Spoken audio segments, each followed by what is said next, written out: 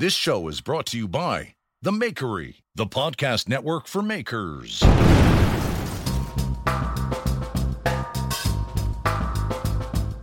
Welcome to the Downward Spiral. Oh, Lord.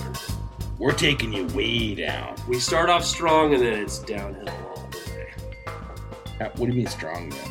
Well, we start talking about nice things and then we end up talking about awful things. Okay. And then all of a sudden we get depressed. Or I get depressed. There you have it.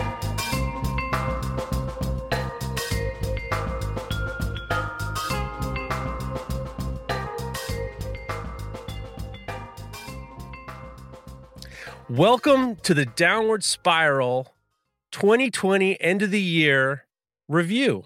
I'm Jeff Fader, and I'm here with the great and powerful Nico Tavernisi. How are you, my man? I'm good. Welcome to the last day of the Armageddon. I don't know, the last day of the year, 2020, December 31st. Dude. It is noon. And yeah, here we are. It's the stupidest part of it all is everyone seems to think that, nature and science and the world will adhere to our nonsensical civilization deadlines. As in the 1st of January, everything's going to be great. It's not going to happen. Yeah, it's like it's kind of like those huge Christian what are those called? Those big meetups they're having, the expos and stuff like that for 20-something Christians. And they just had one in Missouri the other day with hundreds of people showing up. And one of the people in the audience was like, I'm not worried about COVID because God will protect me. And you know what? I kind of love that about humans. We're just so dumb. We're so fucking stupid that we kind of deserve it. So every time you see these maskless parties and shit, you're like, well, we're human. That's dude. I tell you what, an hour ago, I just picked my Jeep up from the auto body guy. They did an amazing job. I crashed the Jeep into the shop to podcast for Knife Talk. Did you do it on purpose? No, it was a total accident. I had my workbench out. I was cleaning the workbench. I accidentally had it farther out than it usually is, and I just drove into it. And that's nice. Yeah, it was on my birthday. So happy birthday, Jeff. So I brought it to a guy, and then I just found out they were done with it. So I came to pick it up. Yeah. I went into the office. The owner wasn't wearing a mask. I'm wearing a mask. What are you gonna do? I ain't gonna tell the guy to fucking put a mask on. Yeah. So then he gets into the car. Then he's like, I'll bring the car around. He gets in the car without a mask. Yeah. Touches everything. Breathes all over the place. Yeah. And then I have to go get some bleach, and I just bleach the whole goddamn car down. And it's just like, yeah, we're never gonna get fucking through this. Yeah. We're never get through this. Yeah, it's tough too because of the whole vaccine rollout. You kind of read these kind of horror stories about some wacko in fucking Wisconsin or wherever left 500 doses out intentionally, killed 500 doses. Did that happen? On purpose? Yeah, it happened the other day. What? Yeah, he's just it's like there's people who are just mentally unfit. There's this fine line between bus drivers and low level nurses in hospitals and fucking psychopaths, there's this I don't know what it is. It's I don't know. It's crazy. And we're just kind of oh yeah, Mother Nature's just kind of oh my God, you guys are so dumb. Yeah, I'm gonna walk all over you. I don't care. You're helping me. You're helping me. Yeah. Now thanks for the new variant strain. Yeah, great. Yeah, 100%. It's just you can't make this up. And I'll tell you what. I mean, you and I were talking off the air about this. The funny thing is because Hillary and I and a kid had Corona in April. Uh-huh. So my wife's frontline worker, blah, blah, blah. We get through the whole year. We're we consider ourselves COVID orthodox. That's our that's when the auto body guy wanted to shake my hand. I'm like, I can't, COVID orthodox. And you want to give me the elbow? And I'm like, let's just wave. Let's not, we don't even have to, I understand. Yeah. And so we were excited because there was word that my wife was going to get the vaccine. Right. We'd heard early in December that basically what happens is the vaccines go to all the hospitals and then they have a pecking order because there's only a certain amount of vaccines and they have to have a pecking order in regards to who's going to get it. So they let Hillary know that she was going to get it. And one day she was going to get it, and she just missed the deadline. She was seeing a patient, and then the next day she took it. She sent us this message. I got the vaccine. She didn't do the selfie, getting the picture with the right. And we were excited because it was almost like this feeling of the end of this, right?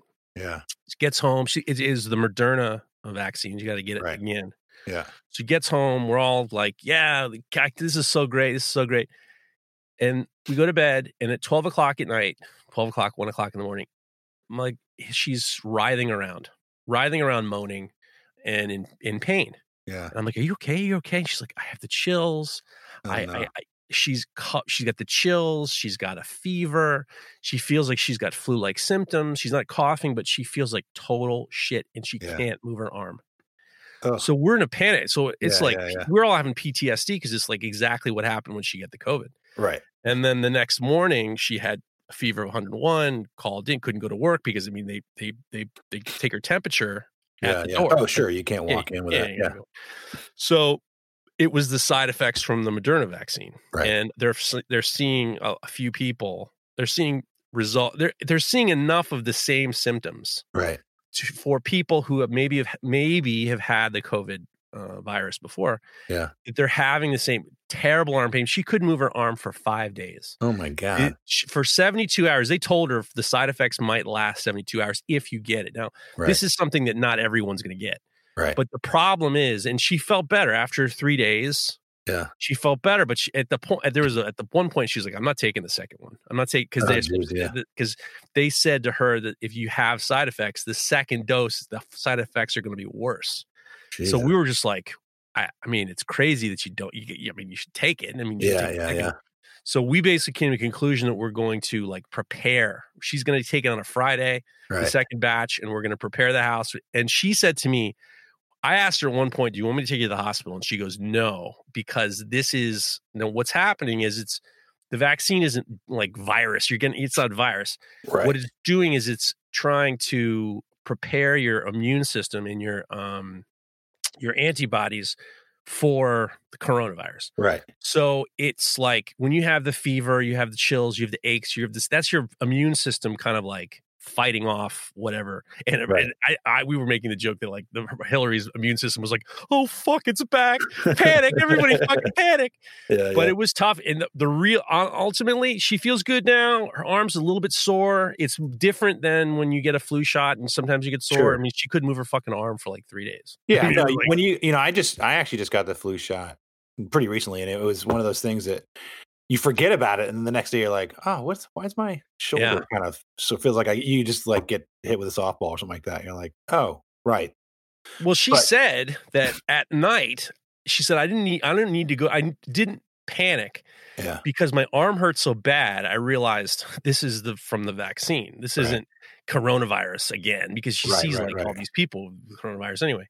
But it was like, what the problem is going to be is this is going to be very, very helpful to people who are against the vaccine, people who are afraid to take the vaccine, because this is like, I mean, it was like she had like the flu for the most. I mean, she wasn't like, so I mean, it wasn't like she wasn't like. Oh yeah, because people are going to be like, you gave me fucking COVID. Oh, dude, people are stupid as it is, but this is going to be. I mean, we were all panicked. We were all like, holy shit, she's got fucking coronavirus again. Yeah, and it's going to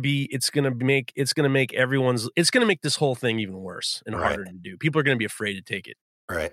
So, but that's not a majority. I think people in Hillary's case are more of a minority. I think, right? They had an article about it in the Atlantic. I have the article, but I don't need to read it.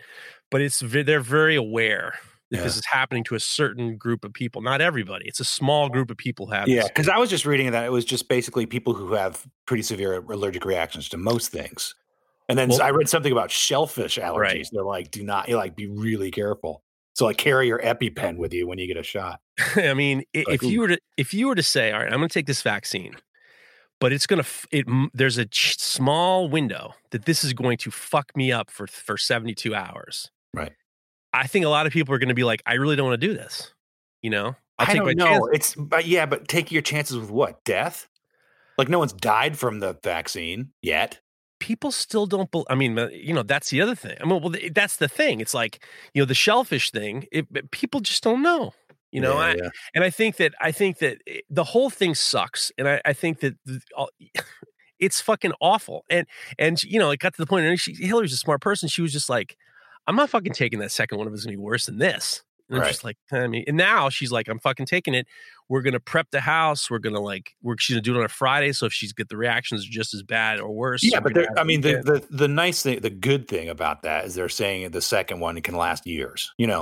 Being fully, I don't know, immune to it. It can last years. That's what I read. So hopefully, I mean, but it's just the masks are the simplest, easiest way to just at least do something. And here's the real problem, because I got into it with some anti-mask guys, and they're just like, well, you just got to have some fucking cotton on your face. Yes, but I don't do that. We're COVID orthodox. We have N95 masks everywhere. So I'm not wearing I'm only wearing the cloth mask when I walk the dogs and I don't see anybody. But when I go anywhere, I got the full N95 mask on. Hillary's just like, you can just buy them on Amazon. It's not she's getting them on it. That's where she gets them. She gets them on Amazon. And I get black ones on Amazon, which are great because they look cool. Now, tell me what it's like working on a movie set now, because you're on a set right now, aren't you? Yeah. No. We get tested every single morning. We get PCRs every morning. Which type of test is that? PCR is like the gold standard, basically. It's up the back of your nose. Yeah, it was 98%. But they stopped doing that because what they were finding is that it actually injured people's nasal cavities. So what they're doing is they're telling you when you do it, they do 10 seconds in each nostril, 2 different swabs, and you breathe out your nose when they're doing it. You don't tilt your head back or anything because it constricts the passage. Right. And we get it from guys in full on Ebola outfits. Right. And, you get the test and then they don't go all the way in the back. Sometimes we're outside and it's freezing cold and these people have numb hands because they've been doing it for hours and they kind of whack the back of your brain. You're like, oh, okay. But, but we have an hour to 2 hour turnaround and we sit in our cars. We have crazy early calls, 5 a.m. We're there in this parking lot. We get these tests and we sit in the car for an hour and a half, 2 hours. And I usually just do my editing for the photos I shot the day before. And then we get a phone call and they're like, what's your date of birth? And you tell them date of birth. And they're like, okay, you're clear to work. So so we do that every single, in my zone, we do it every single day. So my zone is next to the actors, which is like the higher risk. Right. And we've always kind of thought like, oh, would we give it to the actors? And then we realized it's the other way around because the actors are maskless and they're kind of like nothing can hurt them kind of thing, Right. So they're just like, woo, they're yelling and talking and vaping and just doing stupid shit. And you're just like, get me the fuck away from these people. Like these are the people that I'll get COVID from. Because they're not wearing masks, and in the scene, they don't wear masks. So you kind of, if you're wearing a 95 and then I wear a balaclava over it, and then most people are wearing face shields. I can't shoot with a face shield, so I wear contractor glasses, like clear, right, like DeWalt glasses that wrap around and can fit. So I shoot like that, and I wear gloves, and then I wash my gloves every night, and I wash my hands a couple times a day. And we just use like alcohol rubs. And there's it's like little portly kid who walks around, hand sanitizer, he squirts hand sanitizer on you. And, but we're in these areas. So we shot on a stage yesterday and there was 24 people maximum could be in this room that we were shooting in. So there's like 3 people there standing on the outside watching, counting us. And if there's too many, they'd say, you can't go in, blah, blah, blah. Right. And they have these giant, like Doctor Who Dalek kind of air purifiers that are running until we do takes. As soon as we do takes, they turn them off so we can get dialogue. But and they desanitize the area where the stand-ins were and things like that. But it's more of a annoyance. It's not. Right. It's not like I could shoot like this for years and be fine. I mean, the testing is a little annoying. And I don't have to drive that far to get the test. So Like, I can imagine driving an hour and a half and then getting a test and then sitting in your car for 2 hours. I'd lose my fucking mind. Jesus I'd Christ. have to get up at 3 a.m. if I was working in Manhattan right now. So, But but I mean, you know, these guys, you guys have all have to do this now. I mean, the big news the past couple of weeks was, Tom Cruise losing his shit on the set of whatever movie, Right. the Mission Impossible. And he But, you know, lost his fucking mind. I know, but the safety standards are different everywhere. I think we're on the high end of the spectrum for safety standards, meaning you look at photos of Mission Impossible 7, and there's basically all the crew guys are wearing surgical masks, which are 3-layer kind of waterproof masks, which is what a lot of people are wearing. They're saying it's safe, but it still doesn't stop the airflow from coming in either sides. Where an N95 actually has a much better seal on your face. Right. And then on top of that, what I'll do is I'll tape it down on the top. And then I put a balaclava over it, which makes me look scary, but it also pushes the mask closer to my face. Huh. But, I have to take breaks because after, we shoot for 12 hours. So wearing a mask with tape on your face for 12 hours, and especially having a balaclava on, you're just like, holy, you get a little dizzy. Do you have all like the marks on your face from the? Yeah, I have kind of like scars on my top of my nose and under my eyes now. Yeah, Hillary has like that COVID. Wears an N95 mask. Yeah, every day. You got to tape it because if you wear any kind of glasses, your breath goes right up and it fogs your glasses. You can't see shit. And you trip over things. So, I've kind of got it down. I told them I couldn't wear the visor. The visor is more to protect yourself from touching your face. But I don't, I tend to, I think a lot of the new studies are saying that it's less touch. It's less like contact. So you really don't have to clean your shit. You don't have to, in summertime we had like buckets of bleach water and we had areas of decontamination in like, tier 4 through tier 1, one of those things. But they're basically saying you need to have a massive like viral load in order to get this shit from touch. Right. Well, that's what they think that happened to Hillary, is that she was exposed to a pile of people at the same time. Yeah. And there was at the time in April, there was no PPE, not proper PPE. They were having to use like, they had they had to ration their PPE, wasn't it? Yeah, I remember that. They were wearing like diving masks with like HEPA filter 3D printed like extensions put on, Right. All my friends were making those fucking things. All the makers with like 3D printers were all making those things for the hospitals. Great. Yeah. Which is great. It shouldn't have to be that. That's insane. It's stupid. You're a fucking hospital. Like, but then again, it's like, it just sucks for people who take it really safe and then they get it. You're like, what the fuck did I do? Like, what? I don't know. I get worried when I go in and out of the hotel kind of thing because there's still people in the hallways who don't wear masks or something like that, like teenage kids and shit running around. I'm like, the movie company didn't buy out the whole hotel, so we're in with the general public, which is scary. But I made sure I got a ground floor, so I just walk out the back door and but people are dumb. They're just so I basically hold my breath when I open the door and walk to my room. The problem is it's just there's a million problems. I mean, it's just annoying. It's just annoying, and I feel like it should have been gone a while ago. Yeah, but we're not. The problem is until Trump gets the fuck out, and until Biden basically declares martial law and sends the National Guard out to give vaccine doses, you can't help it. You're not going to change people's minds. No. You just kind of have to. Like in the beginning, you're kind of like, whoa, this is crazy. We're all going to go through this together.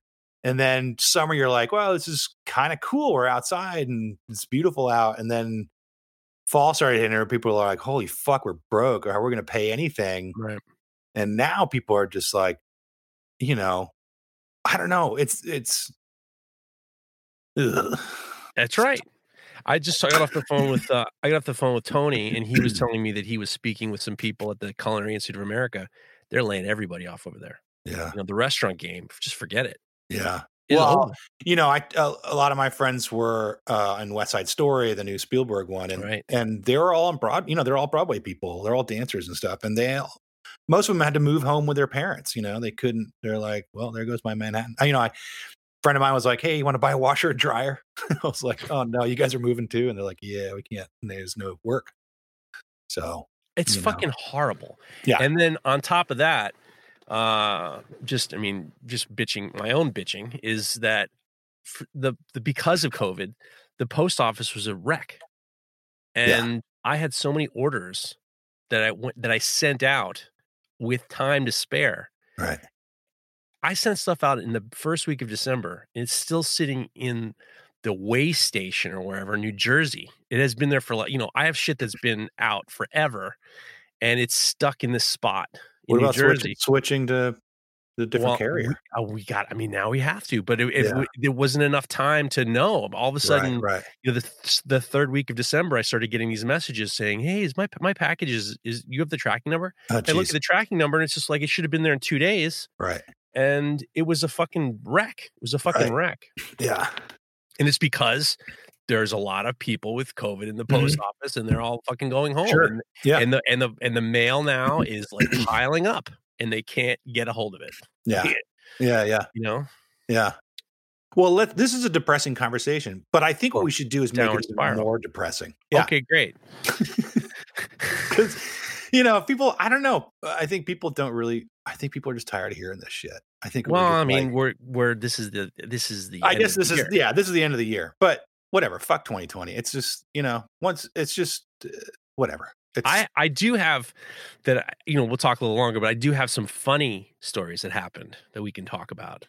But before we do that, hey Craig, why don't you do me a favor and drop one of those fucking ads that people are driving me crazy about right now? Whoa, yeah.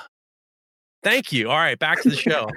I had to do that now with Craig because it's like I get these messages like, you guys were in the middle of a conversation and then all of a sudden the fucking ad showed up and I didn't know what the hell you guys were saying. So I'm gonna start. I'm gonna do that a couple times. Big ups to Craig, dude. Craig went from France. He lives in France. He went back to visit his family in the UK, and they just let him back in. They just let him back in France. He's sitting pretty with like a New Year's Eve hat on and bullshit glasses with a bottle of Bollinger's. You got to pay the bills. We got to get the ads. Yeah. So what else? I don't know. We got kind of the easy part of the job done because we've been on stages a lot, and now we're going into society. So the next 2 months are basically like running and gunning in downtown Boston. And it's a little nerve-wracking, but it's actually where I do better work. It's just, we're in the general public, which is a little scarier. But it's Boston. Boston is actually pretty good. Like you walk downtown, everybody, because half the universities are fucking closed, it's really quiet. Plus, it's also fucking freezing cold out. So not a lot of people just like hanging out.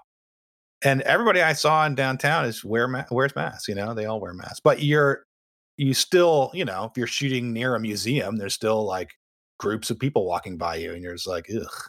I mean, that's why it helps to look like a fucking Serbian warlord, So if people just get the fuck out of your way. Yeah, for all those that don't know, Nico dresses like a true ninja. He's like head to toe black.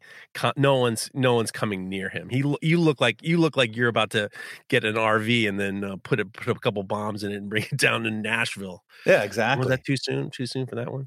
No, not at all. It's never too soon. And my cameras. I hold the camera strapped to my chest, so they basically look like machine guns. Yeah.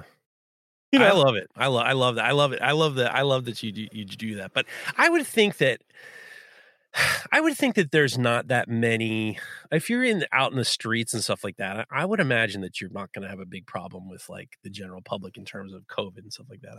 No, it's not that. I think I just every time I leave the truck, I always say like time to go scare the locals, and it's usually what I it's I don't know. It's my look, the way I've kind of tuned the way I shoot is more built for studio settings and people in the movie business who are like, oh, cool. But on the streets, if you're walking by yourself looking the way I look, it's actually a little scary. It's like, thanks to fucking Antifa for stealing my look. But, people are like and, and basically like rogue, like, white supremacists who like to wear all black, it's Thanks, guys, for ruining that.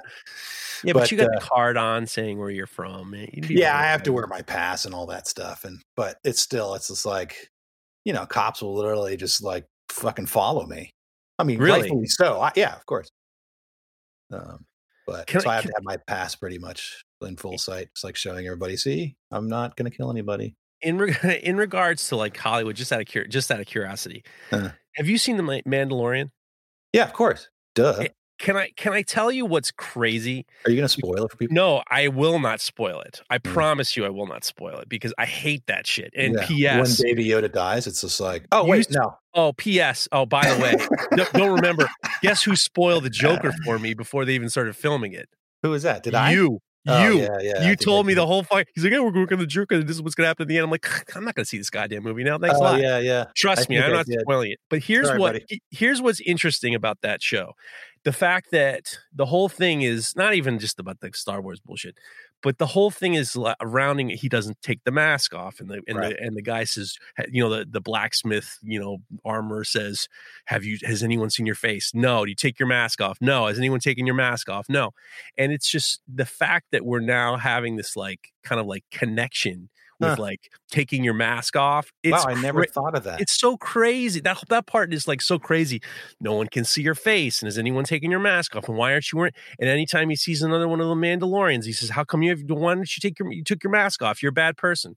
I think that's why we call ourselves like COVID Orthodox, because it's like we're like zealots, like the Mandalorian. But I love how the anti-masker Mandalorian call the Mandalorian a religious zealot. Right.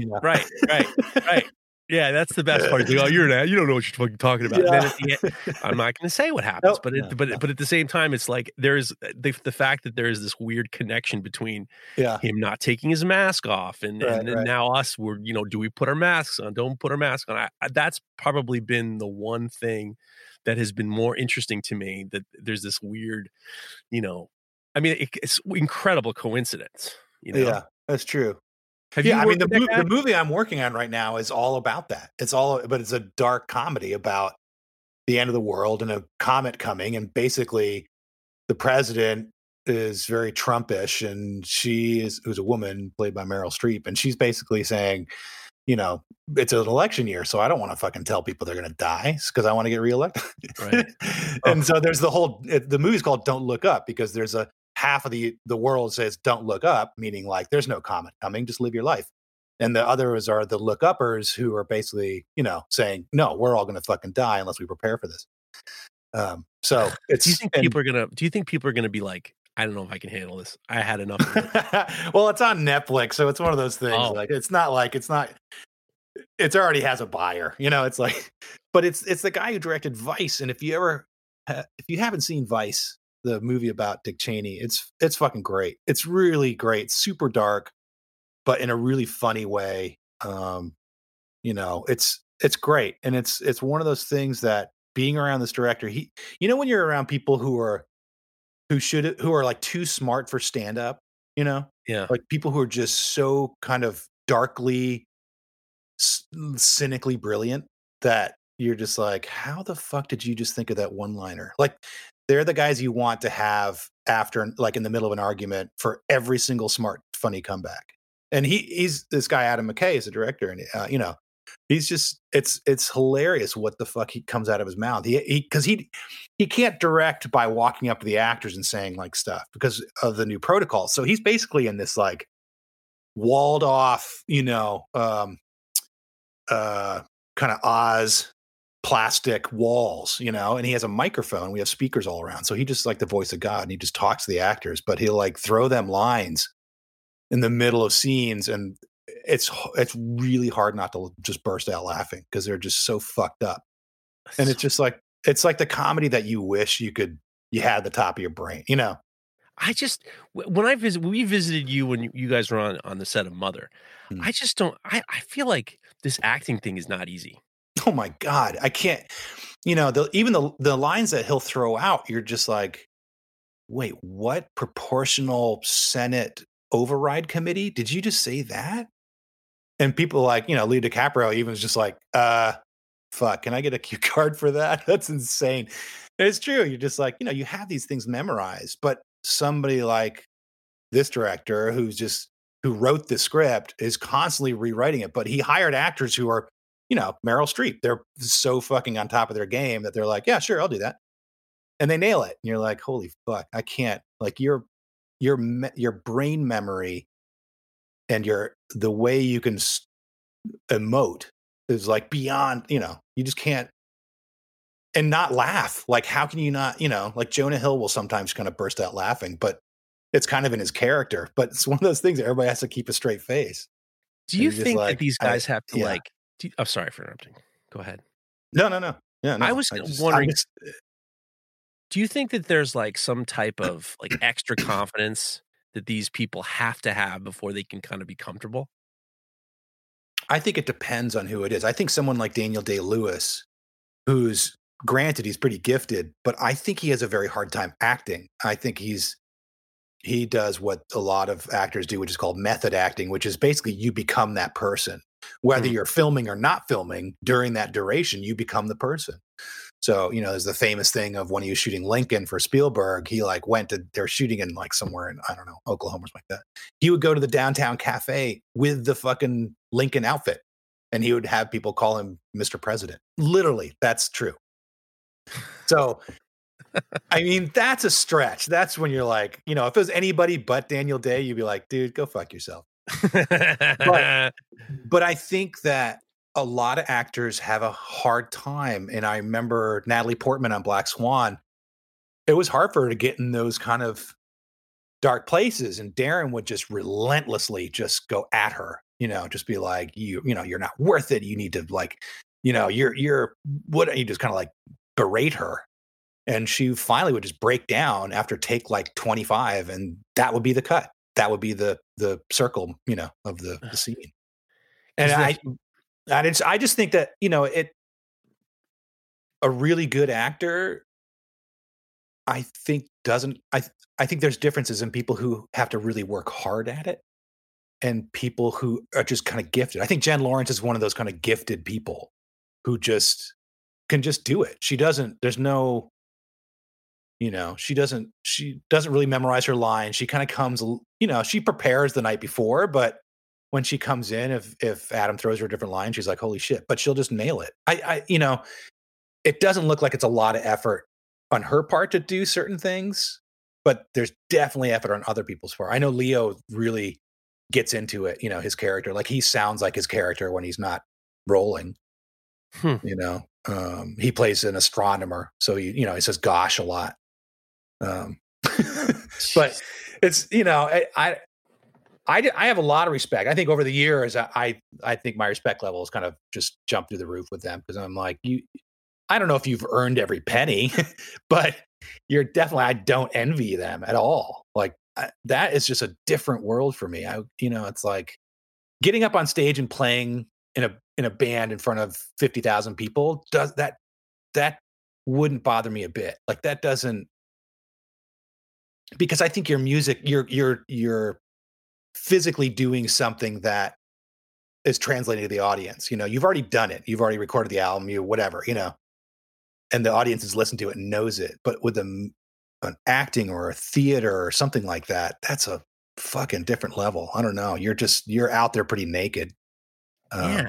And you have to be able to be, it's like, I would just think like, especially on a movie set with all the different people, with the camera guys and the lighting and everything, all the people sitting around, if you make a mistake, the clock is still running. Yeah, it can be tough. It can be really hard. And a lot of times I've left rooms because the actor is just like, couldn't get the line and was just really furious with himself. And at that point you're like, I don't really need to be shooting this. In fact, I could be a lightning rod for this dude. So, you just kind of like step away in the shadows and you're like, okay, daddy's angry right now. It's frustrating, of course. Some people, Al Pacino had to have his lines read to him on Irishman. They had somebody in this booth would read him lines. And there's a lot of people who do that. I think Johnny Depp has his lines read to him and shit like that. Have you been on a lot of sets where like things get really, really uncomfortable? You don't have to say names. You don't have to say names. No, like, I don't. Really like the director's just like, we're in big trouble. Yeah, I guess so. Those always kind of come out of left field. You know, you most of the time you're not on the inside scoop. And then all of a sudden you're like, oh my God, mommy and daddy are fighting. And then you're like, holy shit. They're like, and then you either step away and the grips kind of walk up to like break up a fight or something like that. But I think that's only happened like twice on, 40 movies. It's pretty rare, like very rare. I think because there's so much pre-production and there's so much back and forth with actors and directors and producers and cinematographers that, you have 4 months of prep, 5 months of prep. And that's the time you kind of iron things out. I think there's a story that just came out about Olivia Wilde, this actress who directed a film last year, and she's directing something, and our friend Maddie Libatique is shooting it. And supposedly she had hired Shia LaBeouf to be the main actor, and she fired him before the production started, because he's a fucking wacko. And so, but you hear that story and you're like, oh my God, can you imagine if they were in production and she fired the main actor while they were, they had to reshoot shit. I mean, look at Kevin Spacey. They had to fucking reshoot all that shit they did on the last movie he did. Really? They hired a completely different dude to come in and reshoot all those scenes. I forget what it was. It was like a Ridley Scott thing or something like that. I mean, it's millions and millions of dollars, and but it's no one would have gone seen it. Imagine like after Kevin Spacey's fucking all the news comes out about him, and then he's like, oh yeah, whatever, I touch boys, and then and then they release a movie with him as the main actor. You imagine how many people would have fucking seen it? None, dude. Maybe like 10. Yeah. Those things are always the craziest when like a movie's just about to come out and the star does something fucking. Well, that's the same. The same thing that happened with West Side Story. Everyone freaked out because in the springtime when West Side Story was still supposed to be released this Christmas, Ansel Elgort, the main actor, was like supposedly like forced himself on a girl in high school. What? And you were just like, and the news broke out, and I remember talking to some of the actors, and they were just like, ugh, fuck. Hope that kind of blows over. You're like, yeah. Oh, God. The whole thing just seems like, I think that a lot of people think that they know what they want in terms of being a movie star or something like that, but I don't think they do. I think it's way. And I know most people in the business who work like I do as crew would never, ever have their kids in a fucking movie. Like, maybe to come in to like, be like a background of Mandalorian for a day, but no one would wish sweet hell on their children to be an actor. I think it's just socially castrating in every sense of the word. Like, it's just like the kid actors that I know, like Natalie Portman, and there's a bunch of others who started very young. I remember hearing somewhere that they stop socially growing after they become famous, Huh. So Natalie Portman was on what? The fucking that French the Professional, right, with whatever that big dude is, and Reno, Jean Reno, and she was what, like 10 or something like that, 9, and I think socially you kind of just stop because you become so insulated from the rest of the world. You have minders and scouts and assistants like a coven that would like hover around you all the time. Nobody can get to you. So to actually have a one-on-one with a stranger just doesn't exist, But there are other people like Eddie Furlong. I love the Eddie Furlong story because we just actually saw the new, he was in Terminator 2. He was a kid in Terminator 2. He had a great look, the whole thing. Then he was in Detroit Rock City. I don't know if you've seen that fucking fun movie. It's all about going to see Kiss in the 70s. Oh, yeah. Yeah, that was good. We just saw that recently. It's an awesome movie. It's an awesome movie. It was a little while. It was a pretty while ago. It was like after T2, right? It was like, it was after T2. Yeah, for sure. But then that's it. And now he's on Cameo telling people, I'm doing this because I want your money. What's Cameo? You don't know Cameo? This is what this. Oh my God, this sounds like this sounds off. This sounds like the movie that we're actually shooting right now. You don't know what Cameo is? How many? You haven't gotten the third diddle of the day? What's the third diddle of the day? I don't know. It's So- just stupid shit that people come up I with. can't believe you of all people don't know about so Cameo is like a service where if you're famous, you will Oh, I think I've heard of this. You'll have dinner with somebody or something weird. no dinner. Oh. You can like somebody can pay for you to say happy birthday to someone. Oh, right. Oh, yeah. The what's his name? Steve Guttenberg was doing that. Yeah. I think I saw that on like the Late Show or something like that. Where Guttenberg was like, all these guys, and they have a different pecking order in terms of their price, and you know all these different shows and athletes. It's always like these like B-listers or C-listers. It's just like people who really don't want to be there. Right. But it's turned into something so fascinating because it's this like, you know, Jeremy Piven, who is from Entourage. Yeah. He's got all these like terrible Yelp reviews because they want him to be his character, and he just doesn't want to fucking do it. Right. So he charges like $300 to send a video message to your friend. Right. And then they leave these reviews like, we really wanted you to be the Ari character from Entourage, and you didn't do it. And we spent a lot of money, and be real nice. We gave you notes, and you wouldn't do it. And he's just like, you can tell these guys just like, this is what my life has come down to. I have to like say wish happy birthday to Uncle George. Yeah. And tell him the good luck with the dogs. Yeah. Yeah. No, thanks. No, thanks. That doesn't sound like, it's depressing. It's like, I don't know. I've been listening to this great podcast. It's called Wind of Change. It's made by this investigative reporter, this war reporter who's got friends in the CIA.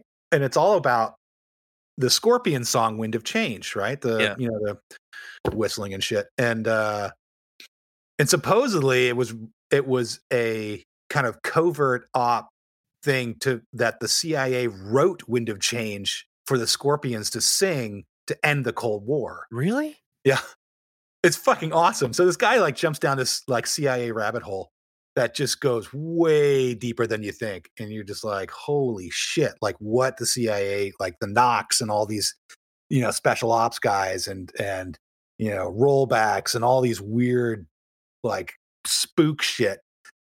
And I forgot what the fuck I was going with this. No, but so back to the podcast. So the CIA wrote Wind of Change. Supposedly somebody at the CIA like dinner thing, there was all these operatives, and this old dude was like, oh yeah, we orchestrated that, like we did that. And someone was like, wait, what? Like you CIA, they had like either hired somebody to write it for Scorpions, and but then it goes into this whole thing about the manager. Their manager was this guy Doc McGee, who managed Motley Crue and all these other bands. And they had this huge show in Russia in 1989 called like the, Concert for Peace and something or other. But it was an anti-drug message. And they realized that the fucking manager had to do it because he was part of a multi-billion-dollar marijuana cocaine ring with Noriega. What? And smuggling tons and tons of marijuana and cocaine from Panama with Noriega's help up into the U.S. and North Carolina and Louisiana up to Detroit and stuff. And he got busted, he got indicted, and he served 0 time. And there's basically saying like the guy who opened the gate for the trucks to come in got 5 years, but the dude who orchestrated it got 0 time because he had to put on these concerts that were basically anti-drug concerts, but they were in fucking Russia in 1989. What? So yeah, with like Scorpions and Skid Row, not Metallica, Motley Crue, all the bands that Doc McGee had managed. And they were kind of like, well, how, like, why are we doing this concert? And the bands didn't give a shit. They were just like, Bon Jovi was one of his people too. And they, the bands didn't give a shit. They're like, I get plastered and go to fucking Moscow and whatever, play in Red Square.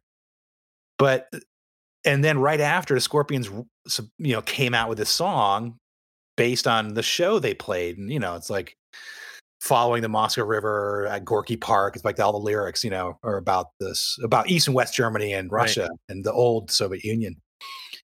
And they say that that played a major role in the end of the Cold War. The end of the USSR was social unrest of youth. And when youth gets a little older and they can vote and they're more, attuned to shit. It's like the Arab Spring. It's the same thing, They say that Dr. Zhivago also played a big role in it in 1966 when they made it.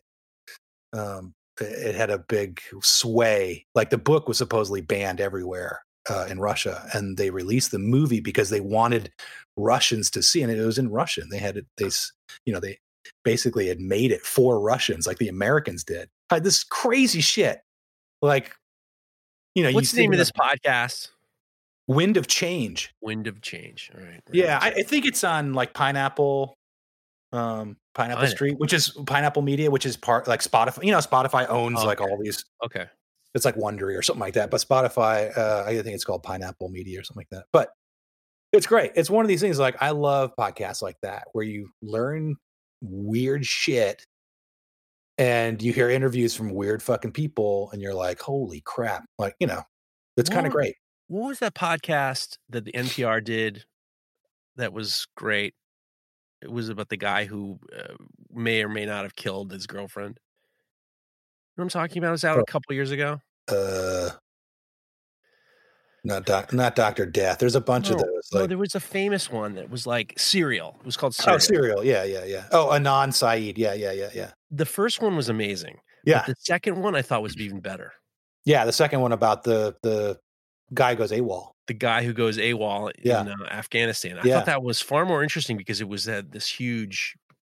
And it was continuing. So after the podcast got done, then you could see like there was a trial was held for that dude. That's right. You're just like, holy shit.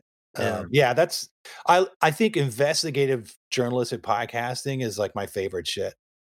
My least favorite shit to listen to is what we're doing right now.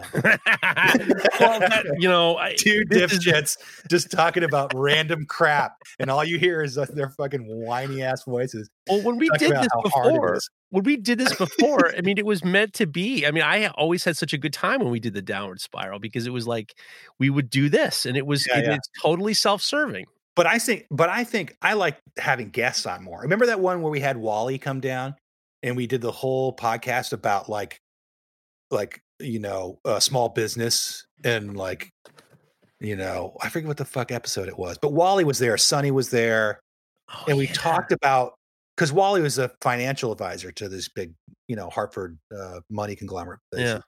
And so we talked a lot about money and things like that and managing your money. I thought that was great. Like it definitely was very less Spiral because we didn't talk about cannibalism, but I like those casts when we can kind of talk about things. Personally, I don't like listening to that shit because it just gets too boring. I like interviews with people, and I like hearing like old scratchy tapes of shit. And the Scorpions one's great because I love the Scorpions. So these interviews with Klaus Meine, who's the lead singer, is really funny. He's just this goofy German dude. But yeah. Anyway, well, here's the thing especially with the Makery Network and the shows on the Makery Network. The people who listen to this podcast and the other ones on the Makery Network.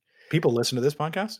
Oh, we're doing pretty good. We're doing pretty good. We're actually doing really good. The numbers are good on the Spiral. Oh, the numbers in the Spiral are. I mean, thank God the numbers in the Spiral. There were some episodes that were so gratuitously bad. You should have been banned in Russia. Yeah. So, but it's people who working in their shops and they're trying to be kept comfortable or kept company. And when we first started doing the Downward Spiral, I was listening to Opie and Anthony and Howard Stern and all these radio guys. And while I was in my shop, they were keeping me company. Yeah. And there's so many people like that working by themselves in their sheds, and they want like company. And what happens is like this one, like I had a number of great interviews this year, with different shows, and it really it says something to people, and I'm super pumped. I started the Full Blast podcast, and Craig started the Makery Network right on the cusp of the coronavirus, because I was saying, people are at home, they want it taken away, they want their minds, taken away from for the most part. Brains blue. They want to be occupied. They want to be kept company and occupied, and content is king. And when we talked about it, I said, dude, we started doing Knife Talk. We started adding episodes. Yeah. And it was great, but it was just like, I can only talk about knife making for so long. And I just want to like do, this kind of shit, just whatever. And like, I'll interview people from, everything, and it'll be interesting, but I'm amazed at how many people love to listen to podcasts because they want their time managed. They want to be taken away, Right. And it's different than watching a YouTube video or TV show because you can actually do things and listen at the same time. But it's funny, if I'm about to go for a long drive and I look at the podcast, like what to listen to, and if the show is 15 minutes, I'll be like, no fucking way. If like give me a 40 to like an hour, like per episode. Perfect. Like I want to get involved, listen, and not have to like reach for the, the phone to change to the next podcast. Well, with that said, I'm going to change it out. We got a new, we're going to yap for like 50 minutes. No, it's okay. I have news stories so we can, what I thought we could do is like, I'll just bring them up. Funny stories that have happened, weird stories that have happened. And you can say, let's do it. Or you can say, no, let's go to skip this one. But before we do that, Craig, drop a load on us because, or no, I shouldn't have said that. I shouldn't have said that, but just back. Okay, Jeff, let's do it. I mean, I meant to say is Craig, you just back one in nicely right over here and the parking spot's clear. Put an ad right over here. Okay. Now, I don't know what to do. It worked so well. I shouldn't have said. Can this be off the record? No, this is going to be. This is on the record. Oh yeah. Can this be off the record? No, I want him to. Well, here's the funny. Off the record. Here, listen to me. The funny thing is recently people have been bitching to all the network, all the podcasts on this network that the ads are put in these inopportune times. So, like Chris Zapp isn't every ad inopportune?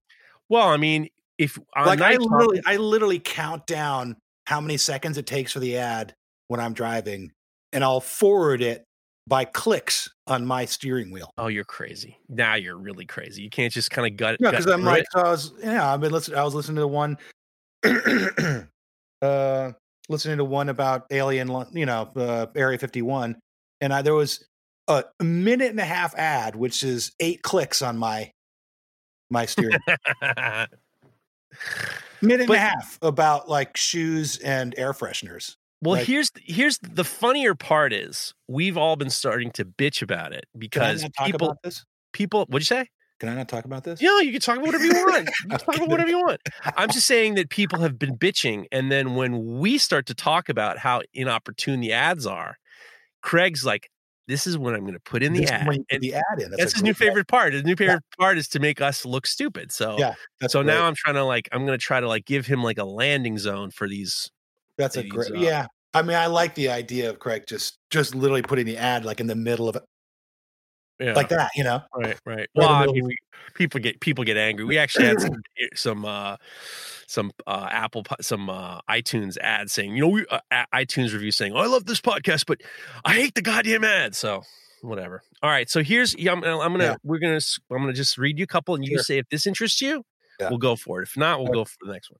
Yeah. Coconut Water Company offers a Twitter critic a sip of urine.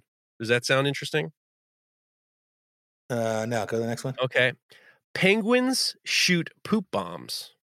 Why is all our stuff scatological?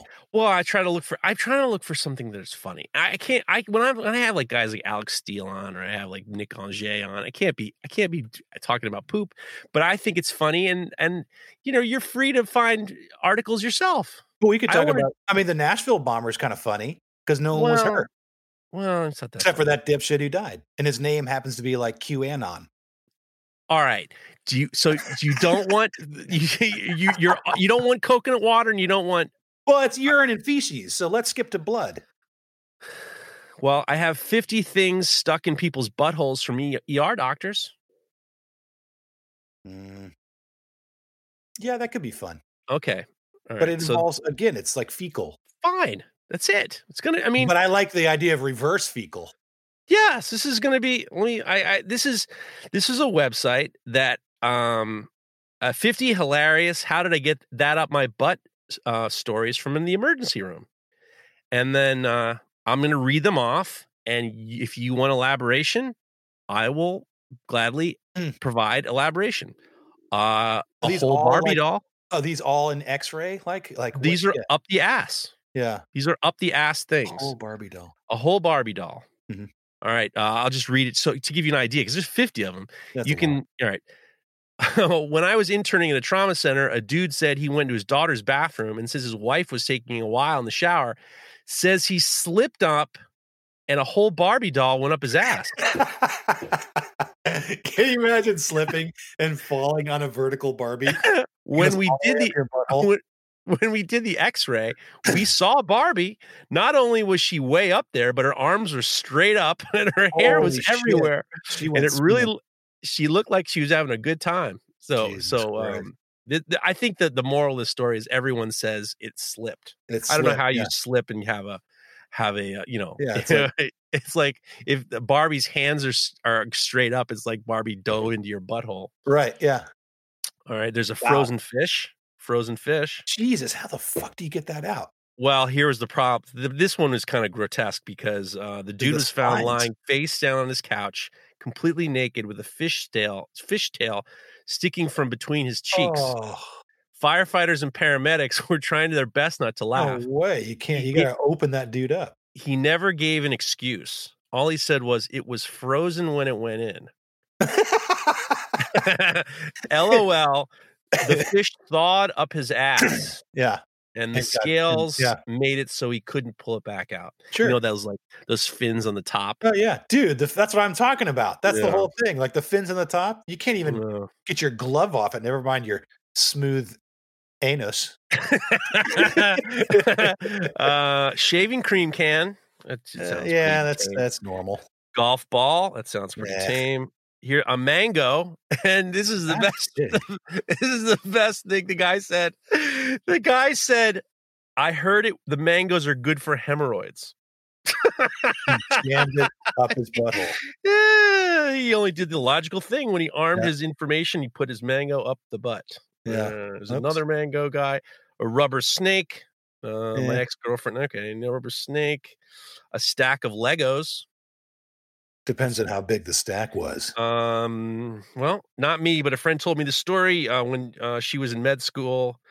She went to a hospital and a male patient came out complaining of stomach pains. Apparently, he was moving very carefully because it determined he had likely had something in his ass. When they did an X-ray, they saw a stack of Legos in the man's colon, complete with a little Lego person at the top.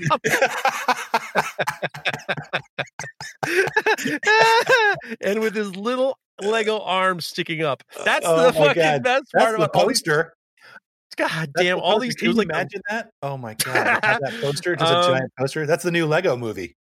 She called me on her break to tell me about this and how she could never look at Legos the same way.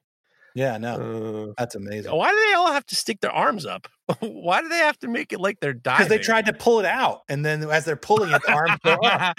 Yeah, they umbrella it out. Yeah, right. I just don't know why they need the dudes. I don't know why they need the little people. Well, it's it's for your hey, little. You got to talk to somebody. You're like, okay, we're gonna go in now. Just to let you know, we're only on number 9. Number 9. There's number 9. Number 9. There's a we'll get to the heavy machinery stuff. Well, do you tell me when to stop? There's a cucumber. No. Summer sausage. That sounds pretty. A large tree branch. Ooh, Jesus, that sounds like a friend of mine. That sounds like deliverance. A friend of mine is an EMT, and last year you responded to a call of a young teenage boy with rectal bleeding and colorectal foreign body, which is fancy pants medical speak for something's lodged in his butthole. Tree up his ass. God, now it sounds like this is going to be bad, but it isn't going to be bad. Turns out that a 15-year-old boy with a large tree branch stuck in his butt had been experimenting. He made a terrible judgment call and he called 911. He wasn't like the kid running from what's that serial killer's name? Right. They had to make a whole thing. They had to make an edit. The kid was fine. Edit. The kid was not attacked or raped. Okay. They did call Child Protective Services. This guy's, he's fooling around. They called Child Protective Services. I mean, they kind of have to. Remember the cops who sent that kid back into the house in Chicago? What the fuck was that guy's name? Tree Branch seems a little bit extreme, right? You gotta help me out. What was that guy's name? Who? The Chicago serial killer guy who ate the kids. Oh, that's Jeffrey Dahmer. Dahmer. Yeah. Remember that? And the kid comes running out and his ass is all covered in blood. And the cops are like, pat him on the back, say, okay, no, there's your uncle. Go back inside. And it was a black kid or something like that. It's like, dude, what the fuck? Yeah. That was, ladies and gentlemen, that was a correct downward spiral right there. I'm going to bring it back up. Well, we were talking about, bleeding asses and stuff. That's what just came to my mind. Toothbrush. A toothbrush? No, but you got to get like 2 wedding rings, something that's like something alive or something that's okay. I'm working on it. Way too big. We're only at 14. 2 wedding rings, like a chainsaw or something. No, that's a chorizo sausage, a shampoo bottle. Those are all kind of cute. A Jason Voorhees mask. That's impossible unless it's like a 1/8 scale figure. Whenever somebody comes in with something in their butt, they start to make excuses. They get made fun of, and they will see people. However, he says that with a few times somebody has come up with a straight to the point and said, "Yo, I like doing tinky stuff with my butt, and now I have a Jason Voorhees mask stuck in my prostate." Things went swiftly and with no embarrassment whatsoever, or more importantly, mirth from the staff. But was it like a? I don't get it. Is it a plastic mask, like full-size plastic mask? I don't know. He says I'm not going to fuck around. I shoved this right up my butt. I would think it was like plastic, and maybe he rolled it up like a newspaper. Yeah, he rolled it up. That's the only way he could have done it. I mean, why that of all things? Once it got past the edge, right, it unfurled. Or something. These people are crazy. Like a sheetrock screw. Yeah. What? Here's a firecracker. Want to hear about a firecracker? Hopefully he lit it. Not a doctor, but a friend of mine recently had a stick break off his ass. He wanted to imitate something off of Jackass, so he shoved the stick end of a firecracker up his butt. We lit it, and the force propelled him into an awkward stumble. As he fell backwards on his ass, the firecracker broke, and the stick became lodged in his ass. The funny thing is, I bet you 99% of these people are white males. Oh, 100%. 99. I'm like, why are you giving anybody any? Why are you giving any credit to anybody else? Why are you being sympathetic? It's Jesus like white Christ. people are fucking dudes are just so dumb. Like, we're just the stupidest fucking. I mean, if you have a kid, yeah, and you're waiting for your wife to come out of the shower, what would possess you to put your child's toy up your ass?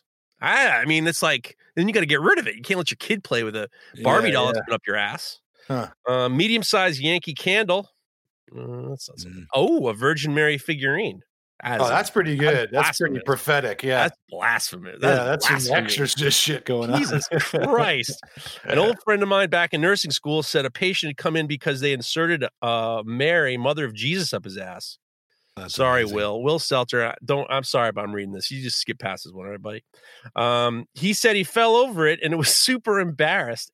Everyone was shocked. That's what I also fell over it. I fell over it. These people have to be. I mean, if you fall over something, then you kind of have to be naked because when with your pants, your pants and your underpants kind of stop things from going up your butt. Out of the shower, and this entire weed whacker. He said he fell over. He's super embarrassed. Everyone was shocked not by him inserting it, but it was because it was the Virgin Mary. Surely he could have done this with a vegetable or anything else, but he went straight for the mother of Jesus. Or a Jesus statue, yeah. All right, let's go to another one, because this is a like billiards ball. Oh, you don't? Let me just. All right, I'll get you another story in a second. I'm just going to a remote control, 4 tennis balls, a giant rock. Just tell me when to stop. A stemless wine glass, PVC pipe, a soy sauce bottle, carrot, a handle of hairbrush, an entire Lego set. A glass jar with a Like, how many pieces screwdriver, was in a that bottle Lego of hydrogen set? peroxide, a flashlight, a garden gnome, Bullshit. garden gnome, That's amazing. butternut squash, a jar of Smucker's grape jelly. They had to give you the flavor. Peanut butter jar, hairspray bottle, a large shower head, including the metal hose, a tomato sauce bottle, a coconut, a large potato, an empty Corona bottle, an ornamental frog, a prosthetic hand, Whoa. and a bottle of Dijon mustard. I just keep thinking, I just keep seeing these like pasty, like kind of like, you know, hairy, pasty white dudes like on their back in the bathroom, like the door's locked, someone's knocking on the door, and they're like, I'm busy, and they're trying to jam, you know, a prosthetic hand up their ass. I don't know. It's like 1 minute. I can't picture anybody else. I'll be there in a minute. It's nothing fun. Yeah, it's nothing, and it's like family dudes, you know, like midlife crisis dudes or something, you know. I better try something different.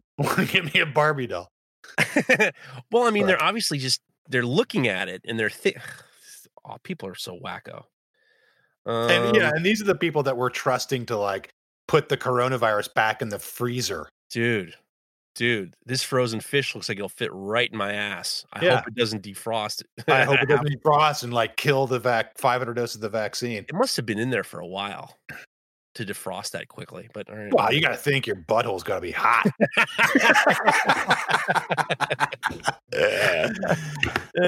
Fuck. All right, let's move on. Here's a story of an illegal winery busted at a Alabama sewage plant. You want to hear about that? You know what? I want to hear about that because I saw that popped up on my Google News feed. Yeah. And I was like, it looked pretty elaborate, and I was actually pretty impressed. Yeah. And it's kind of a bummer that they got busted. Yeah. Because, you know, if you work at a sewage treatment plant and you're actually making wine on the side inside the treatment plant, fucking hats off. I swear to God, like, I mean, it's fermenting, you know, it's you're in a kind of a good environment for it. But wine is one of those things that's like, there's like these complex tastes. And there's this thing called terroir, which is all about you taste like the ground. Ooh la la. You know, no, that's a big thing of wine. Like certain wine. How come I've never heard it? I've been drinking wine since I was 5, and I haven't heard terroir. My dad was a winemaker. Oh, that's right. Oh, you. Trust me, terroir is you can taste the ground that it was. All right, so let's read the story. So, this is in Rainsville, Alabama. A sheriff's official says that they busted an illegal winery that was operating at a municipal sewage plant in a small town in northern North Alabama. I mean, I wouldn't call this a winery. It's more like a prison, like a prison, like fruit cup kind of like. They're calling it a alcohol. winery. I mean, they call it a winery. Yeah, I can crush grapes together and call it a winery too. The DeKalb County Sheriff's Office said it in a statement. It received an anonymous tip about an alcohol operation at a municipal building in the town of Rainsville. Investigators then uncovered what they described as a large illegal winery inside the Rainsville wastewater treatment plant. Did you see photos of that? Are there photos there? There are photos of awesome. There are photos of like these giant jugs. Yeah, but it's red wine in it's like in this room, and you're like, what the fuck? There's like kind of wood around, like these weird casts that they put. I don't know. It's one of those things you're like, fuck, like they were really bored and they really were into wine. I mean, that's kind of awesome. I mean, it's one thing to like build a still that could explode and send shit flying for a half a mile, but it's another thing to make wine. These guys just wanted to make fucking wine. Photos released by investigators show glass containers, buckets, and fermenting racks and other equipment often used by people who make wine at home. The agency said officers seized a lot of illegal alcohol and arrests are expected. The town of 5,100 people is 100 miles northeast of Birmingham. We want to thank the mayor for his cooperation and willingness to allow law enforcement to do our job and shut something like this down. This is definitely one of the biggest operations we've seen in our county and possibly our state. Yeah, it's legal to make a limited amount of wine at home in Alabama, but it's illegal to have more than 15 gallons of homemade beer or wine at a time. 15 gallons? That doesn't seem like much. Doesn't seem like a lot, right? Police photos show multiple fermenting vessels filled with what appears to be more than 100 gallons of white and red liquid. Jeff, I lost you. So these guys were, I don't know. It seems like a lot of work to just, why not just do it in your home? Like, you know? Well, maybe they were working like 2 shifts at the shitter, you know, like they just they could, you know, they didn't have time. And they're like, you know, that's the thing is like wine has to be done in kind of a perfect environment. And you got to think it's like maybe the humidity is perfect there. Maybe, you know, it's all dark. It's like where they were in that place. And then wine can't see sun. So they were like, oh, this is great. Like we can't do it at home because there's no room. Maybe we live in a fucking duplex, you know? Like, it's like, I could see it being like, you know, we're working at the sewage plant, and maybe one guy makes a little bit for Christmas party or something. Yeah, and it turns out to be fucking dynamite. Yeah, you know, and then they're like, "Holy shit, dude, you got to make more of this." And he's like, "Really? Will you help me? Will you help me? Okay, that sounds awesome. Let's. I got a couple glass jars. Great, that are that's under perfect. 15 gallons. Yeah. Where are we going to get the grapes? Where are we going to get the grapes? We can't grow them out here. I mean, I'm really proud of these guys. You know, it's like this is the Maker show, right? Like this is go guys. That's awesome. I mean, they're going to go down. Yeah. I mean, they got problems. I mean, it probably would have been better if they grew weed. It's wine. It's probably better if they fucking like curated opium in there or fucking, you know, kerosene, some fucking good or like good, like, you know, heroin just to see. I would think that growing weed would be a lot easier because making wine. No, you just take it. Yeah, but making wine is a different whole. You don't rely on a ton of growing weed. I think is a lot more expensive. You have to do electricity, and especially if there's no sunlight. Right. You got to deal with like your temperature, soil, all that stuff. You have to constantly maintain it. Where I think wine, you're like, let's do a batch and let it sit inside this dark room for, you know, a month. Like, I think it's a little different. You know, I think there's more like, let's just get a wine press. I think the only reason why this is a story is because it was at a sewage place. That's the thing. But you know, how dirty was it? Were they like in the tanks doing it? Like sewage is in the name. It's like it's not even. I mean, who cares how dirty it was? I mean, if you know, it's in the name. It's bad enough. You know what? Maybe that's some good. You know, kind of like what do they call it? Tannins or terpenoids or something that like works its way in to help the yeasting process. Right. Yeah, the yeasting process. Yeah. They should have made beer. That would have been better. All right, well, I'm going back to a funny story. This is 2019. This is a coconut water brand representative invited her Twitter critic to drink urine. In recent years, we've seen a big shift in corporate brands trying to interact with customers through social media to varying levels of success. But nobody would have expected just how far one beverage brand would go this year. In what can only be called an extreme PR move that made for one of the year's funniest news stories, the coconut water brand Vita Coco tweeted a photo of a jar of human urine to one of the online critics, invited him to drink it. So it started with when amateur MMA fighter turned blogger, Tony Poznansky tweeted out his list of unpopular opinions. And one of them was he hated coconut water. He thought it was disgusting. And Vita Coco, you've seen Vita Coco. It's like, I think so, yeah. Like the one that's in all the like the gas stations and stuff. Right. Vita Coco tweeted out unpopular opinions, but there's no such. So basically, Vita Coco made a crack at him. And why would they do that? I just don't know. But then the MMA fighter wrote back saying, fuck that, save that nasty shit for someone else. I'd rather drink urine from your social media person's piss than your coconut water. Oh, and shit. And then they're like, they one-upped him. And then the company delivered the final blow and tweeted a photo to Poznansky of Vita Coco's social media staffer, Lane Rawlings, holding a jar of yellow liquid with the company caption reading, "What's your address?" That's fucked up. I mean, it is. It's who is like, who like double checked that tweet before it went out? You know, like you're a company, you're a giant company that sells liquid to people. Like, you really want to fucking post a photo? It wasn't a strong move. The company's stunt quickly went viral and inspired a slew of mixed responses. Some wondered whether the brand had gone Mixed too far, responses. Yeah. while others found it absolutely hilarious. Many just wanted to know if it was actually real pee. Yeah, but it's not appropriate, you know? Like, we can talk about piss and shit for Yeah. days, but for a company, especially a company that sells coconut water, Yeah. you know, it's one thing if it was like a plumbing company and you're like, that's kind of funny because you're plumbing. But it's like, I'm gonna ingest this shit, you know? Yeah.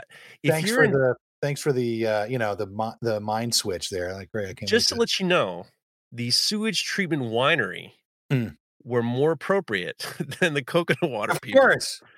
You know, Yeah, look at the guys who made wine are probably got like, you know, 12 months community service and like, you know, a month of fucking whatever. They were super appropriate. It's not like they named it like, you know, urinal vineyards. I mean, like, meanwhile, you got to picture the brand manager, you know, sitting on the bowl with a jar of urine saying, "Hey man, what's going on?" Hey, I don't think you bro. Yeah. I don't think you can actually have, I think you shouldn't even have to say that if you're involved with food or beverage, any kind of feces bodily or urine fluid. or bodily fluid should really not ever come up ever. Yeah. Yeah. You know, unless you like the company's going bust. We're Madball 40, you know, we're going to fuck everybody in here. And this is how we're going out. Yeah. That's a different story. And you're like, fucking knock yourself out. Yeah. No, I mean, but brand image, you know, it sounds stupid, but you know, I'll think twice. Maybe. I mean, it isn't the best. I used to love coconut water, but it's definitely not. It's the worst of the coconut waters that you can buy. Yeah, but I certainly wouldn't. I don't think I would. I think that I would think differently by, you know, and she's a cute girl. She's holding this big jar of urine.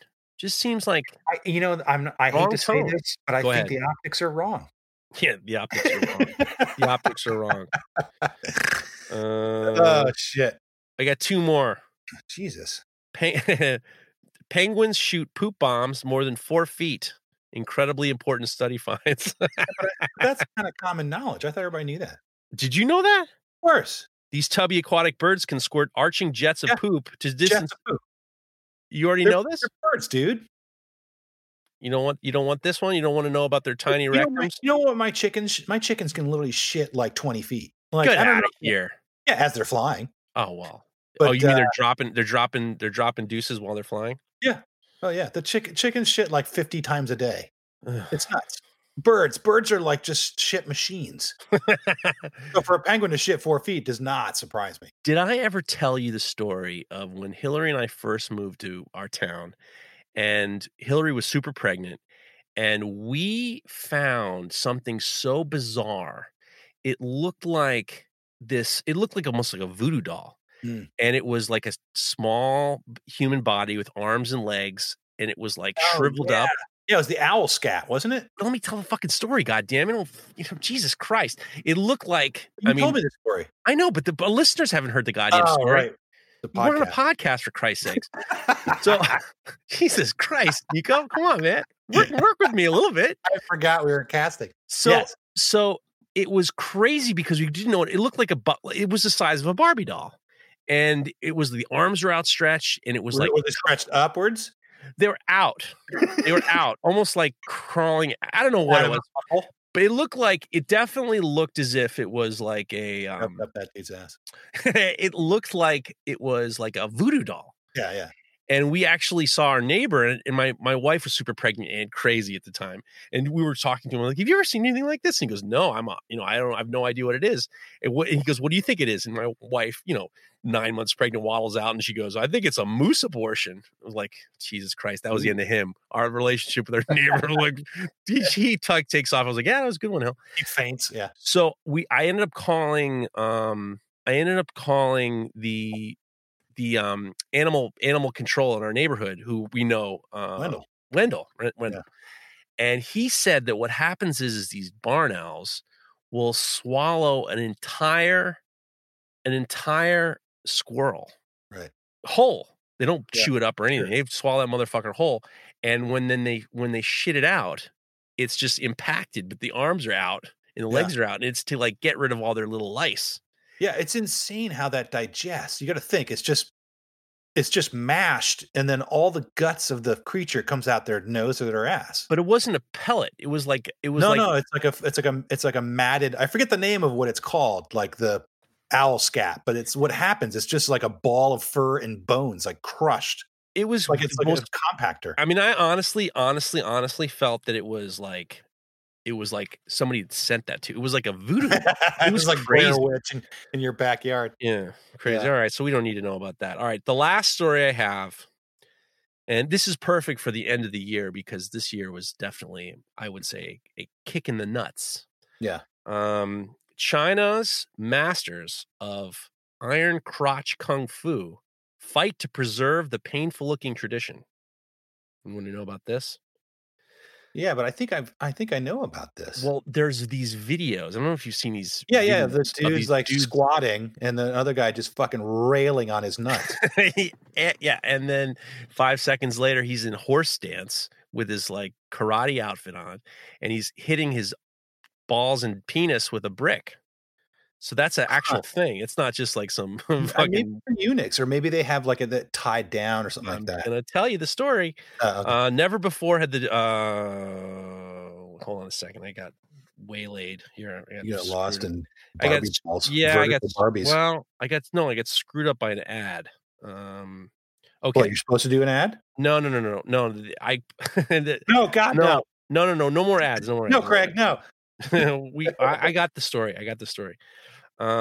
In Jiutan, China, Wang. The guy's name is fucking dude, Wang. You're so racist. God damn it! I didn't say. I mean, how can you have a story about crotch kung fu? The guy's name is Wang. Wang Lui Tai is no ordinary kung fu master. The 65-year-old from the village of central China practices the unique and excruciating-looking strand of martial arts coined iron crotch kung fu. Huh. Its most famous technique involves a steel plate capped log, 2 meters, 6.5 feet in length, weighing 88 pounds, that swings through the air and smashes into a man's crotch. Jesus. When you practice iron crotch kung fu, as long as you push yourself, you will feel great, said Wang. Huh. Fucking Wang. Get the fuck out of here. Come on, man. You know the journalist was just like, come on, man. Your name's not Wang. Your name's not Wang. Don't do this to me, man. Come on, please. Wang. I'm gonna laugh the whole fucking time.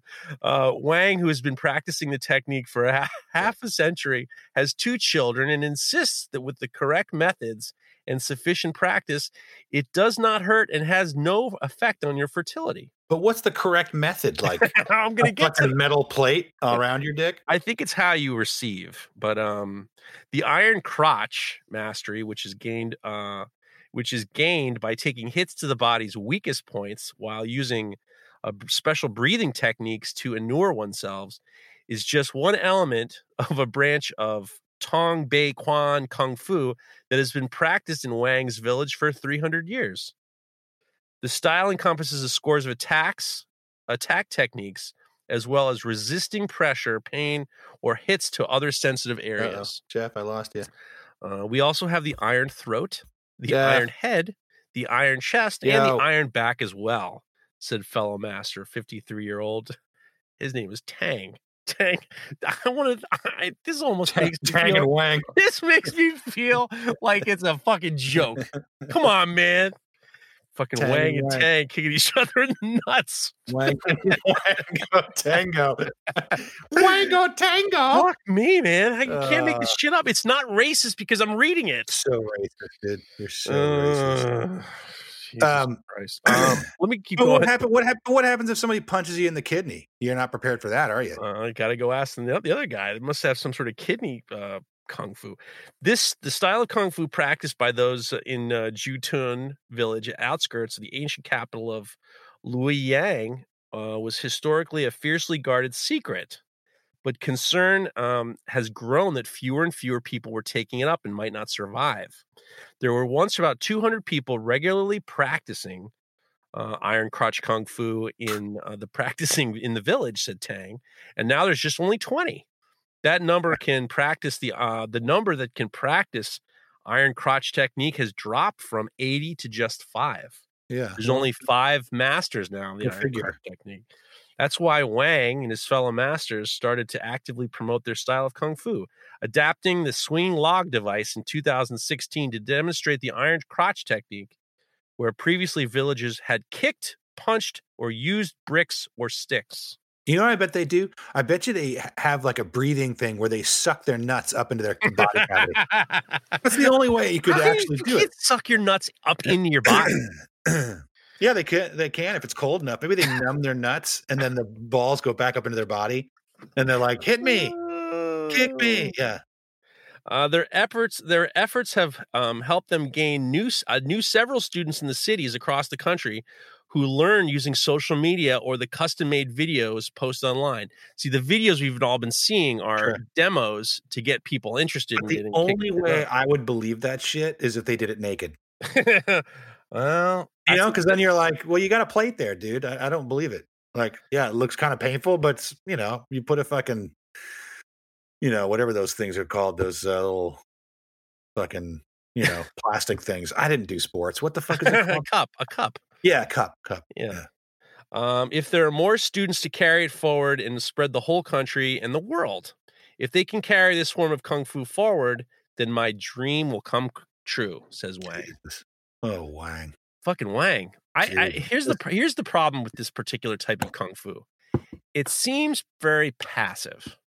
Like I would have thought that kung fus are defensive and yet offensive. Yeah, if they could use their dick to lash out after they get knocked in the nuts and their dick comes out and they just fucking whacks them in the head. Like that would be impressive. I mean, what position are you in a fight where you just take your hands, put them on your hips, and then kind of like put your pelvis out to say, give me a kick and see how it goes. If you kick this, wait till you see what I do to you. It just doesn't seem like a valid form. I mean, they obviously have to do these YouTube videos because everyone's just like, yeah, I just don't really feel like getting, you know, somebody swinging a log into my crotch. Yeah, it's kind of like, it's just like laughing. Because you know, with anything, the first couple of days are not going to be easy. It's not going to feel, you're not going to have iron crotch right off the bat. You're going to have tinfoil crotch. With like a little pencil, a little thwack. A fucking thwack from a pencil is terrible. As you know, a simple graze to the scrotum it's worse than a log. I just think that, I don't know how you can get to the point. I mean, you're going to go through a lot of hell before your crotch is made of iron. Yeah. And that's why there's only 5 left. Yeah. It's a dying art form. Wang's sad, but I mean, come on, Wang. Yeah, you got to figure something else out. No one wants to get kicked in the crotch. Yeah, you can't upsell getting kicked in the crotch as a defense. Yeah. There's this great new body modification where you cut off all your fingers. It's really hip. Yeah. I mean, seriously, it's just like, what's the selling point to iron crotch kung fu? Hey, come here with me. If you get kicked in the crotch, you're going to feel great. Yeah, but you got to feel terrible for a few years of getting kicked in the crotch. I think you can kind of count on your fingers how many times you've been kicked in the crotch. Unless you're like a fighter or some kind of wrestler or something like that. But most people, you know, it's like 3 or 4 times. It's not like every week my nuts get stacked against a door frame. You're like, oh, that sucks. I better learn some iron crotch. I mean, I think Wang's got to figure something else out. I mean, even iron back. I mean, who gives a shit about, you know, iron back? Yeah, iron stomach is it, man. It's like your iron chest and stomach. Like you can take all the abuse. That's kind of cool. I just think that I feel sorry for Wang and Tang because no one is going to come to learn how to get hit. The best part of those videos is I saw those videos and they're just like, you know, they go in a horse stance and their hands are by their hips and then they're standing and they're breathing and you can tell that they're holding themselves and then some dude's kicking them in the nuts.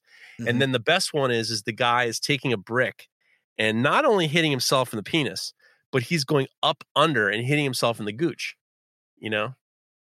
Yeah, it's too much information. Well, I just thought, that's the end of weird news. I just and thought with that, we're done with that spot. You know, let's move to our last but not least thing we talk about. What is that? The episode part where we say "Go fuck yourself"? Yeah. Okay. This is the part of the episode where we vent our frustrations, and somebody or something or someone or something is you say go fuck yourself too. Yeah, we railed on Mitch McConnell last time, and look, he got worse. Dude, that dude is like, I mean, you can't get more. Yeah, look, Emperor Palpatine has got nothing on McConnell. Dude, can I tell you one other thing? There is nothing more irritating than my wife waiting to get her coronavirus, and that little pencil-necked douchebag, Marco Rubio. Oh yeah, gets it first, wearing his his white beater thing. He's wearing his Ocean Pacific shirt, cap on backwards, like he's about to go down to like Virginia Beach. Yeah, pop a Bud Light. Oh, yeah, it's like the situation gets it before the medical. Situation. He looks like the situation. That's a fucking good one, dude. Right there. It's like, the situation. Get my fucking shot. Yeah, right there, my fucking arm. The situation was from the Jersey Shore on the MTV. That's a fucking good one, dude. Good All right, one. So who are you going to say go fuck yourself to? I don't know. I thought about the usual, like COVID. No, of course, COVID deserves everything it gets. 2020, but you know what? I actually had a great fucking year. That's just me personally. Obviously, right. People had a shitty fucking end of life year. Right. But Marianne from Gilligan's Island just passed away. She bit it. Yeah. She was up there though. She wasn't. Yeah. Still. She wasn't like the 40-year-old dipshit in fucking Louisiana who bit it. Yeah. But I mean, it's like the guy who was elected governor like that. Yeah. But you can't say that Marianne deserved it. I mean, Jesus Christ. She's probably at a fucking COVID party. She's probably in that conga line in Queens. Oh, poor man. I don't know. It's Go ahead. You know what? It sucks. It fucking sucks. And 2020 was a weird year, but it was a year that people are going to base on like, oh, well, that was September 11th. So it was that year. Right. It's like you just you shift, and 2020 is a good number. You're just like, it wasn't 2021, which is weird. It's 2020 is, I mean, I just want Trump to leave so we can actually get some kind of clear guidance of what the fuck we're doing. I want the National Guard to fucking come in, and I want it to be like goddamn movie Pandemic, so we can line up to get our fucking shots from the VA med staff and just get it done. I do not want martial law. I want people to come to their senses. No, it's not martial law. What it is a federal emergency plan. That's what it is. Where they're basically like, look, it's not even, you know what they did in Spain and France and shit like that? Where if you left your house, you had to have a fucking letter or an app on your phone that told the police that you had a right to walk your fucking dog. Craig, that's what I want. Craig used to have, he told me all about it. It was really very, very. But you know what? If we have 6 weeks of that and the fucking virus goes away, and because of that, fucking A. I mean, I don't know. We've already spent 8 months doing this shit. So personally, it's not really working because a bunch of fucking a-holes are out there without their fucking masks and just like, oh, I'm God will protect me. Fuck you. Like, I'm sorry. That's the big fuck. That's the go fuck yourself. People who want to take a stand because they want their fucking 5 minutes of fame, and they want their pathetic little fucking lives to be heard on the internet. Like, these are the real trolls, the people who bust into grocery stores screaming like, you can't put underwear on my face. You know what? Go fuck yourself. You fucking deserve everything that Mother Nature's cooked up for you in that juicy cocktail. Those Karens are the worst. Yeah. Problem is they bring it to the fucking nursing staff. Like, that's the problem.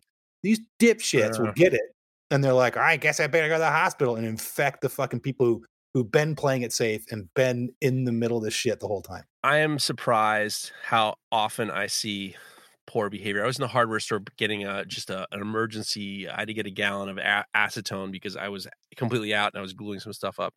I went in, I stood in line, I stayed away from everybody, and this guy took his mask down, licked his fingers to get a business card. Oh yeah, that's I'm the like, best. you motherfucker. Ooh, What that's are delicious. you? You Here's my dumb. COVID card. You're the dumb motherfucker right there. Yeah. Here, lick my card. I've licked it already. I mean, you can't make this shit up. No, And you to can't. all the Full Blast podcast listeners who don't like what Nico said, don't send it to me. He is my friend. On this podcast, I let people say whatever the fuck they want. It's what they have to say. Don't send it to me. I don't. You know what? You. If your listeners don't like mass, you know what? They can die too. All right, there you have it from Nico Tavernese. Look me up on Instagram. Wishing my listeners death. Thank you. Fucking God. Well, you know, I was going to say, I think my go fuck you is now to Marco the Situation Rubio. Because he looks like that fucking picture. You fucking you painted it perfectly. Yeah. He looks like the Situation from the. He's sitting there with his hat on backwards. He got his Ocean Pacific, like this the sleeves cut off shirt, and he's like looking to the side with his. Who literally was trashing Fauci like the day before, like literally just like reaming him out, saying Fauci wasn't, and then he gets the fucking vaccine. That's illegal. That hurt. That shit. When that picture came across at our home, Hillary was not happy. As were millions of people who are like in their hospital bed. Come on, man. You've been shitting all over that for a long Ernst time. Or whatever. What the fuck is her name? Ernst. You like got it? I forget her name. Kelly Ernst or something like that. What the fuck was her name? She was just she's a whatever. She's a senator or something like that, and she got it, and she was basically like ripping into like the mass situation, And the dipshit who said to Azar got it, and he was the guy who told Michigan to rise up. Like, I'm glad this year's the hypocrisy is so thick. Well, 2021 is going to be a fucking shit show. No drop in the fucking bucket. No, it's basically it's like it's the day after a really fun party that turned really shitty at the end of the night. And it's the next day. The cops showed up. Yeah, the cops showed up, and people, there's puke everywhere. And 2021 is going to be the people who actually pull up their fucking pants and say, okay, we got to clean this shit up. And that's what 2021's me. It's going to be fucking hard, but it's going to happen. All right. Well, I owe to the listeners, I have to say something uplifting because this is the Downward Spiral podcast, which is a podcast within a podcasting network. So I'm looking forward to, let's talk about what we're looking forward to. So we got to pull it back up. It's Downward Spiral is the whole idea was that it starts off bad and then it ends worse, but we're going to kind of like pick it back up. Well, that's not the Downward Spiral. Right. That's a good point. Good night. No. Well, you heard it here, guys. Happy New Year, you motherfuckers, and I appreciate the shit out of you. I am looking forward to a very positive 2021. I tell you what, when I had Nick Angers on, that it opened the doors. It opened the doors for guests. I have January and February. I got guests up the wazoo, but you, Nico Tavernese, always. Dude, you have a complete open invite. Anytime you want to spiral, you have an open invite. Open invite. So you just let me. You know what? This is great. This is December 31st, the last day of 2020. I feel very, very honored to be on this. Jeff. Oh, dude, there's nothing to be honored. You're one of my. We've been doing this for years, and you're one of my favorite people. You know what I was thinking about right before I started this thing? Go ahead. We used to call you Robot Jeff. Do you remember that? My son Judah would call you Robot Jeff because of the costume you wore. For years, he called you Robot Jeff. That's right. I like that. I think I want to bring that back. Go ahead. I had Robot Jeff. Well, guys, it's better than Jesus Jeff, I guess. or Iron Crotch Wang. Iron Crotch Wang. All right, buddy. No. So, guys. Happy New Year. I wish you all peace and love and prosperity and good health. And I got a lot of good shit coming up down the pipe. A lot of Barbies. And that's it. That's it. Happy New Year, you little bastards. And we'll do this again. Fucking A. If you like this show, take a look at our other shows made for makers just like you at www.makery.network.